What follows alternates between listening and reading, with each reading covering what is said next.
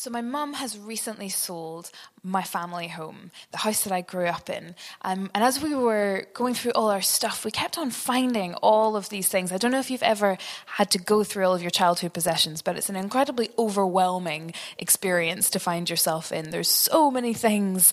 The volume of stuff that you find is insane. All of these old toys and things that you kept for a long time, and all of your old school things. And there were so many things that I found that was really exciting to find again. Some of them I was thinking, why in the world did I think I needed that? Like 3-4 years of physics notes. I don't know why I thought that I needed to keep those, but I have them. So, if anybody needs some GCSE physics notes from about 13 years ago, then I am the one to come to. And as I was going through all of this stuff, I was remembering what it was like to live in that house, what it was like to grow up there, and all of the things I was remembering. And the house is in the countryside, so it's pitch dark outside, absolutely pitch dark, no streetlights anywhere. And I was remembering that when I was little, I was really scared of the dark. As a young child, I had a very overactive imagination.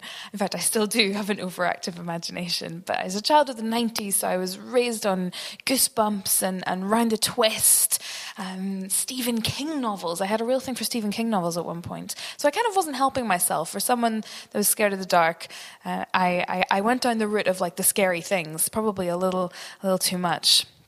Also very jumpy, much to the delight of my older brother. In fact, I still am very jumpy, so I give a very good reaction if you want to scare me. The house that I grew up in was quite big. It was drafty, loads of dark corners upstairs. And my parents, like a lot of Northern Irish parents, seemed obsessed with saving electricity. Obsessed.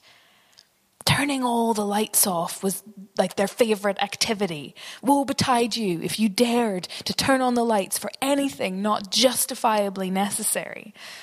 And so it became that my expedition to my bedroom at night morphed into some sort of epic trek. Began with bracing myself at the kitchen door, racing as fast as I could upstairs, and scrambling to find the light in my room, because I wasn't allowed to turn the lights on and I was scared of the dark. I don't know if you can relate to any of that. Maybe it's slightly extreme. Who knows? Maybe I'm even exaggerating for the purposes of this story. But I was scared of the things that my childish imagination told me dwelt in the dark. Like the monsters and the ghosts and the noises in the night. I didn't believe in any of them, of course, but that little inkling of fear was still there. And then I would go to church, and I would hear sometimes, not very often, but sometimes, about this ghost that people told me was real. I mean, granted, they didn't talk about him that much, but every now and again you would hear about this thing called the Holy Ghost. And I was just like, no way, that is not cool. I am not okay with that. Thank goodness that they didn't talk about him that much. So it meant it was easier for me just to ignore that bit, relegate that to the pile of weird Christian things that I don't need to bother with. I don't know if anyone else has got one of those piles. Maybe you have. The Holy Ghost. What a weird name. What a weird name. It goes by another name as well. More often, we hear him being spoken about as the Holy Spirit, which is a little less old school. Maybe still a little bit weird for some of us. Holy Spirit has been described by writers, theologians, thinkers as the forgotten member of the Trinity, the least understood, the one that we sometimes ignore because we're just a bit unsure. But in the Bible, Jesus describes the Holy Spirit. He uses words like friend and helper and truth bringer and counselor. That's quite a dichotomy, isn't it? This thing that we are so often nervous about and scared of, Jesus describes in the most beautiful way as friend and as helper.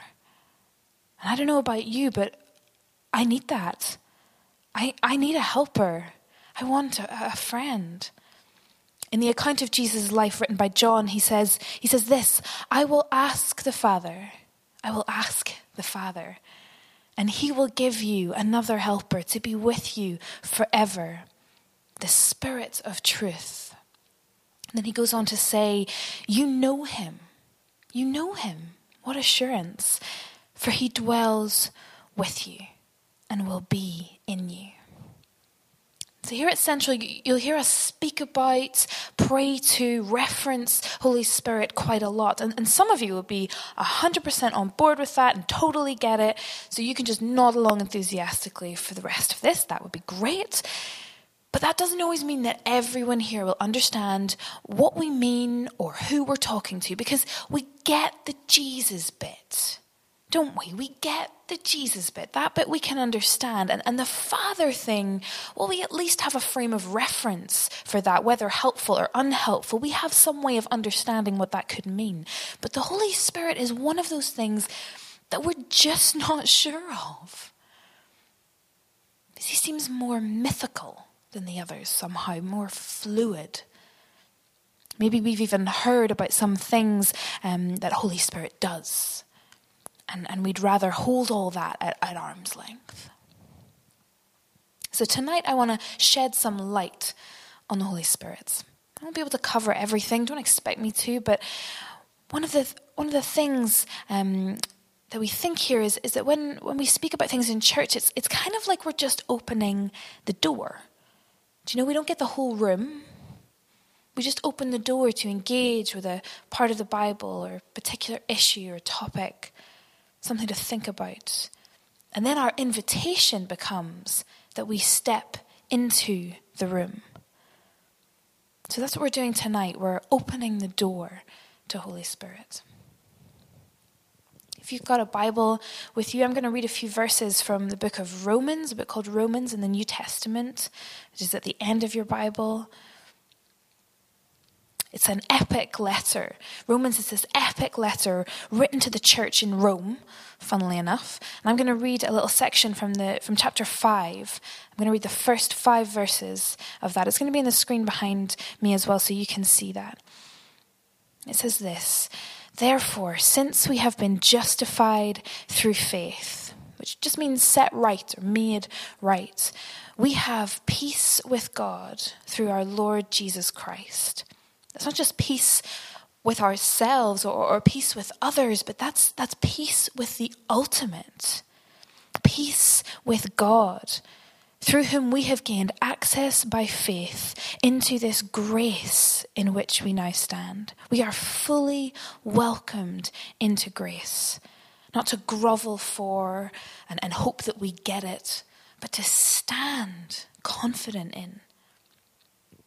And we boast in the hope of the glory of God. Not only so, but we also glory in our sufferings, which is a bit of a reality check for us. Things won't always be easy, but listen for this perspective. We glory in our sufferings because we know that suffering produces perseverance. Perseverance, character, and character, hope. And hope does not put us to shame. Another translation says it does not disappoint. Why? Because God's love has been poured into our hearts through the Holy Spirit who has been given to us. And there's our guarantee. See, God's love for us is not just something that we're meant to know about or believe in. It's not just something to observe or give examples of. God's love for us is something that he wants us to experience in the deepest and fullest possible way. He proved it to us. He proved his love to us through Jesus dying in our place and ushering in a new way of living and engaging with God. And then crucially, he continues to prove it to us through the Holy Spirit. God's love has been poured into our hearts. And that word poured in the original Greek text, it's in the perfect tense. So what it means really is something like it has been and so now is poured. It has been, and it so now is poured. So the initial outpouring of God's love for us remains a permanent flood. That initial outpouring remains a permanent flood, and its conduit, the one doing the pouring, is Holy Spirit. Holy Spirit is the primary way through which God wants us to know beyond shadow of a doubt that he loves us.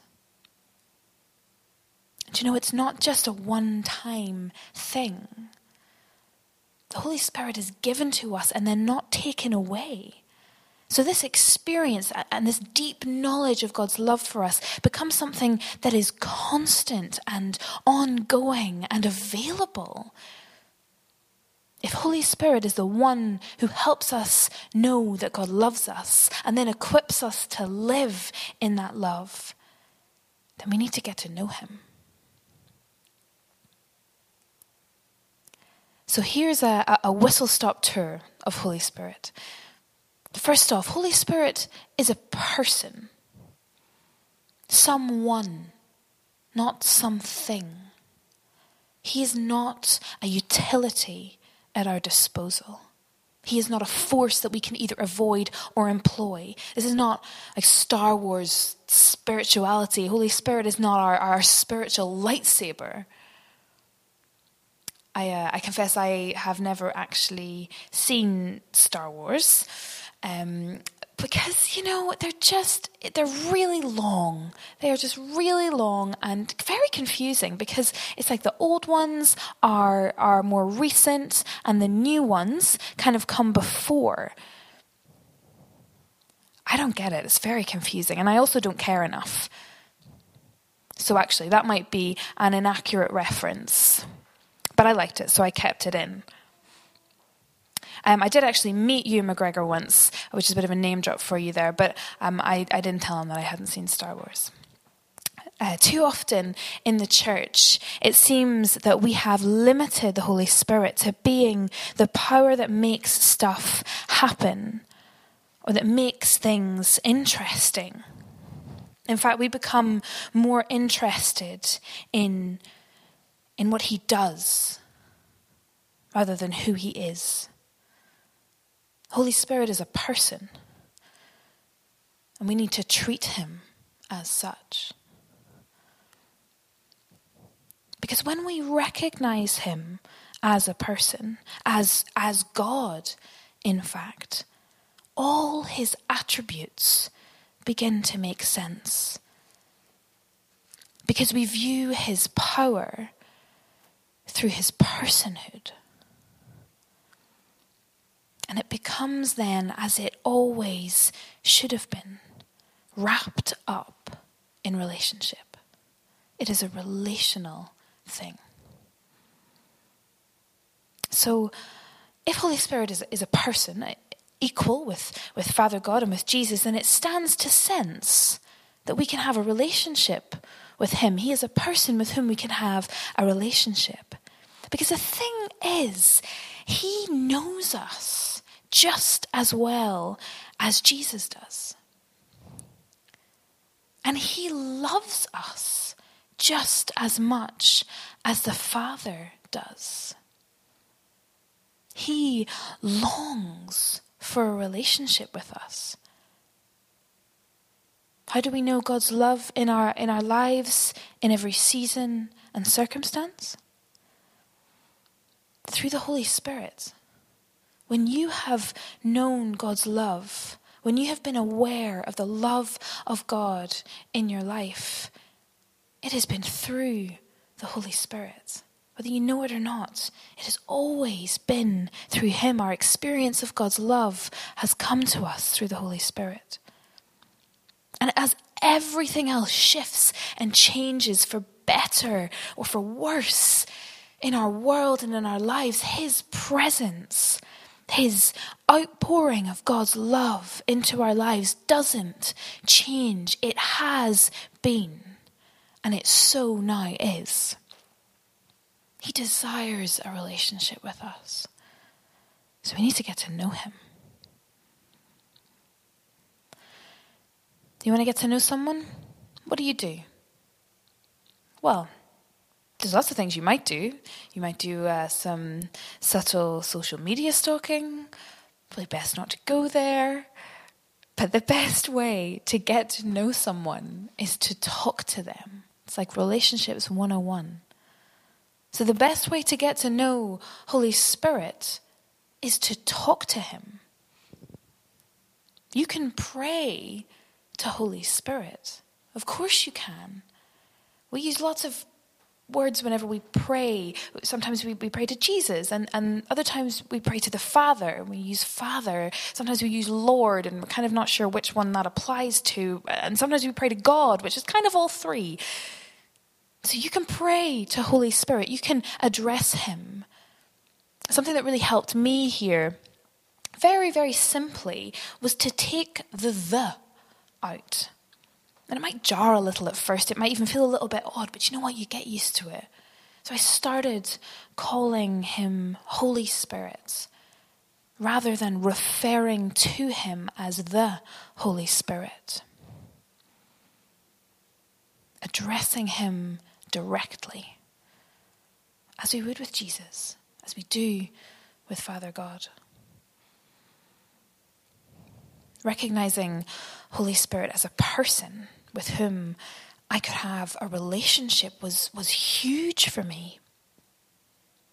I grew up in a really wonderful church, but honestly quite a traditional one, and there was no real mention of Holy Spirit. I didn't really know about him. I certainly never talked to him. I'm pretty sure you weren't allowed to do that. So it wasn't until later in my life that I began to understand Holy Spirit. And as I began to understand him more, I realized lots of things. But one thing I realized was that his presence with me was something that he allowed me to feel tangibly, something I could feel tangibly within me. And as I recognized and realized that association, I realized that actually that was something I had experienced my entire life. That sense, that feeling, that presence that I was learning to associate with Holy Spirit was something I had always known. I just didn't know that it was him. Which totally floored me because I realized that all my life, Holy Spirit had been faithful to me. Present with me, even when I didn't know who he was, even when I made no move to know him or experience him, he was faithful to me. Holy Spirit is faithful to us, far beyond and not dependent on the extensions of our own faith. He is faithful to us. I like to think that I'm pretty good at giving gifts. I realize that sounds like I'm blowing my own trumpet, and I am. In fact, I am blowing my own trumpet, because when I say pretty good, what you should actually hear is great. I'm great at giving gifts. I really am. I'm an excellent gift giver. And I know that it's not a competition. I understand that, I do, but if I'm in some sort of like birthday scenario and someone outgifts me, it's a very hard pill for me to swallow. I do not enjoy that at all, because I love giving gifts, and I love gifts that have a really deep meaning. And I also, coupled with that, have a freakishly good memory for seemingly useless information and inane facts. So if I see something that someone I know will love because of some random conversation that we had like a year ago where they referenced that one tiny detail, then I will usually buy it for them. Because I really love giving gifts. It's just so selfless, you know? What a cross to bear. God is also amazing at giving gifts, except he's allowed to outgift me. That I will concede to. But God is amazing at giving gifts, and Holy Spirit has been given to us. That's what it said in that passage in Romans. The Holy Spirit who has been given to us. He is a gift to us, and a good gift at that, one that we can receive. And then, as if that's not enough, Holy Spirit is not only a gift to us, but he is also the gift giver. The Bible seems to show us this pattern in the character of God, that when he loves, he gives. For God so loved that he gave. Which shows us then that somewhere in the essence of loving is giving. And the gifts that Holy Spirit gives us, they've sometimes got a bit of a bad rap. They really have. Sometimes we're cool with all of them and we want them in total abundance and we're like, yeah, I'll have them all. And then other times it's like we're ordering off a menu and we're kind of like, so I'll have, a good portion of the gift of faith. That would be great, up for that. Maybe like a little bit of prophecy, because that's always kind of encouraging. People say nice things. But you know what? Just leave the tongues if that's good. Don't really want that one. Not sure. Yeah, the gifts that Holy Spirit gives us are sometimes a little bit weird. It is good to just recognize that, get it out in the open. But if we were really to analyze all the things that we do here and elsewhere because we're following Jesus against a measuring stick of what the world thinks is normal, I don't think that much of it would come up as normal. Buy a house in the not very nice neighborhood where the people are not your sort of people, because God has called you to love them. Give away lots of money to random causes that are doing amazing things, but it means that you might be a little short yourself. Give of your time on the weekend when you're tired and you've had a long week. Spend some time with that person who's a little bit awkward. You don't really like them that much, but somehow God has got a hold of your heart and called you to love them. None of those things are normal. Not all of the gifts that Holy Spirit gives us are normal by the world's standards. But that doesn't mean to say that they aren't good or right or useful or necessary. Some of the gifts the Holy Spirit gives us are a bit weird. And he himself is also a bit unpredictable. Sometimes he comes in a quiet whisper in the midst of the distracting winds of our lives. Other times, it's tongues of fire landing on people's heads.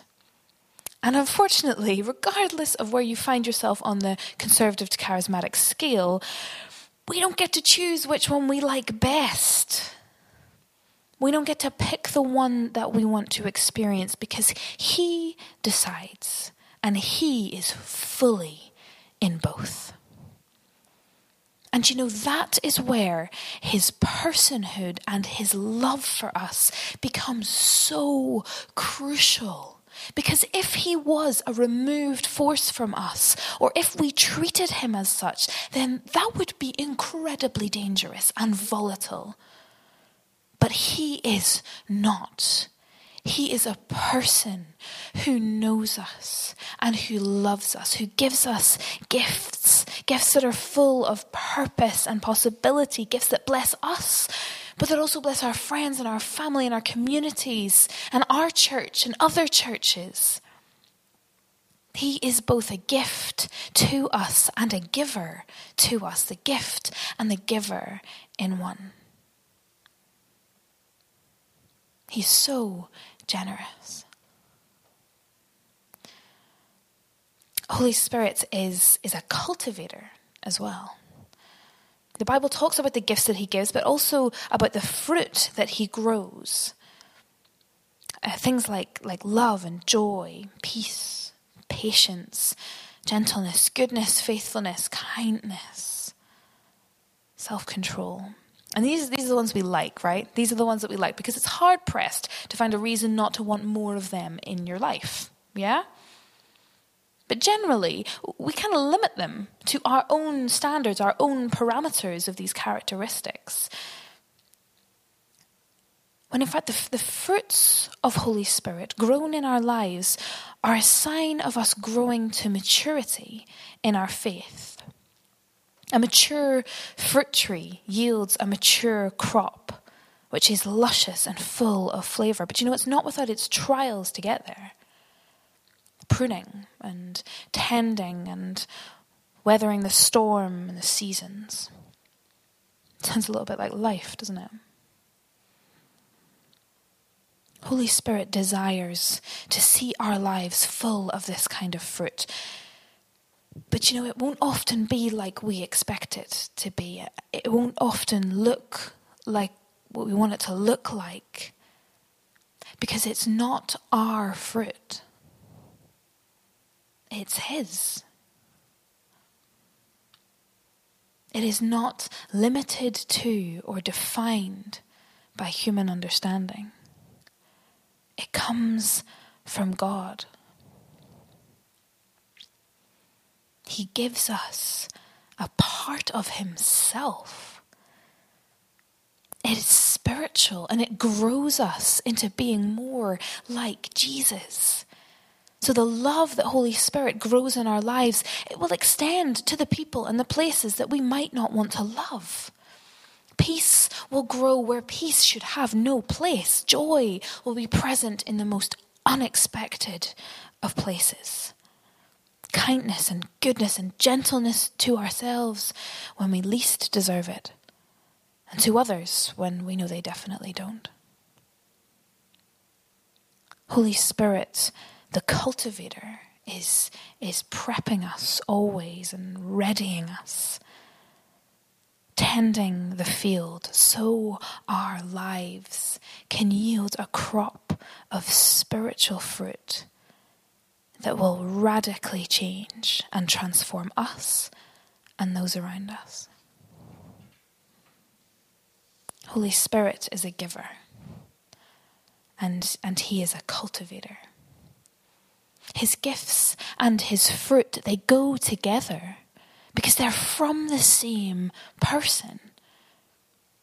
His gifts, these gifts that we sometimes fear or sometimes hold above the giver himself, like prophecy and words of wisdom, the gift of tongues, they are laced with His very essence, with who God is. They're woven in and inextricable from His love and His peace and His gentleness. And His fruits, they're not just nice sentiments. They don't just make us nice people, or better people, easier to be around. His fruits of joy, peace, patience, they are filled to the brim and bursting at the seams with His power. Imagine if we began to view them like that. What possibility would be unveiled. Relationship with Holy Spirit, who loves us, who gives generously and who grows us and who sends us. It's not like a special deluxe edition of the Christian life. Our experience of and our engagement with Holy Spirit is part and parcel of our outworking salvation. Therefore, He and all that He does and is cannot be ignored. Look at that passage in Romans that we read. It kind of reads like some sort of epic equation, except thankfully for the mathematically challenged among us, it has no numbers, so we can still participate. I am mathematically challenged, so I'm not even exactly sure if this is an accurate equation, but let's just go with it. We're set right by faith. We're justified, like Justin Timberlake. Get it? It's a great album. Set right by faith, and we're justified. And that equals peace and grace and hope. an ability to withstand sufferings, which leads to perseverance and character and a bit more hope, because you can never have too much, and no shame. And it's all neatly tied up together through this all-encompassing love of God, which is poured into our hearts by the Holy Spirit, who has been given to us. We need to get to know him.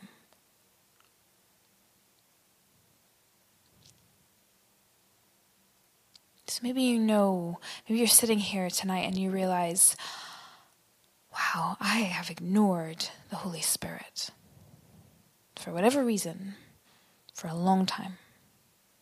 Maybe you were up for this stuff once, but not so much anymore. And it could be weariness, it could be a bad experience, it could just be disillusionment. I think what he would want to say to you tonight is that he has remained faithful to you. He's been faithful to you throughout all of that. When you have not known him by default or by upbringing or by choice, he has remained faithful and always will. But there is no fulfillment whenever you live like strangers in the same house. So perhaps tonight the call is for you to get to know him. For the first time, really, or again. He loves you. He's for you. He loves you because he is God. And God is love complete. He has good gifts for you and things that he wants to grow in you. He has not given up on you. He loves the beautiful mess. He is unafraid of your own fear or trepidation. He will not hold himself back from you just because you're a bit unsure or a bit wary. So choose tonight to leave fear behind. You can trust Holy Spirit. He is fully trustworthy. He is not a renegade or a troublemaker. Will that always be comfortable? Of course not. If you're looking for a comfortable life, I don't think that exists. Don't let fear stop you from getting to know the friend and the helper. Perhaps you're right at the beginning of this journey. Maybe you're newer to faith. Maybe you've just started coming back to church or coming around church for the first time. You're just getting to know God. You're just getting to grips with all of this stuff. Well, this is for you too, because you don't graduate to Holy Spirit. You don't have to prove yourself for a few years and then you get to experience this stuff. You don't graduate to the Holy Spirit. You can have him now. You have him now. We all need this helper and this friend and this truth bringer and this generous gift giver to help us understand this love that God has for us. This love that has been poured out for us and into us, always and forever.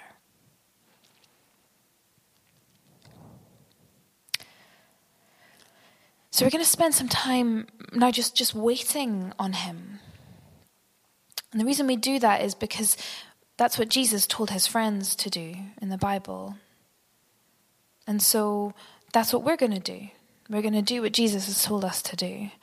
We're going to spend some time waiting on him. Some of that will be in silence. Some of it, the band will play and lead us a little bit. But we're just going to leave this space to see what Holy Spirit wants to do. Focus our attention on him. And it might help you in this time if you want to posture yourself in a different way. Perhaps you want to hold out your hands as a sign of saying, yes, I want more of you. I want to know you tonight.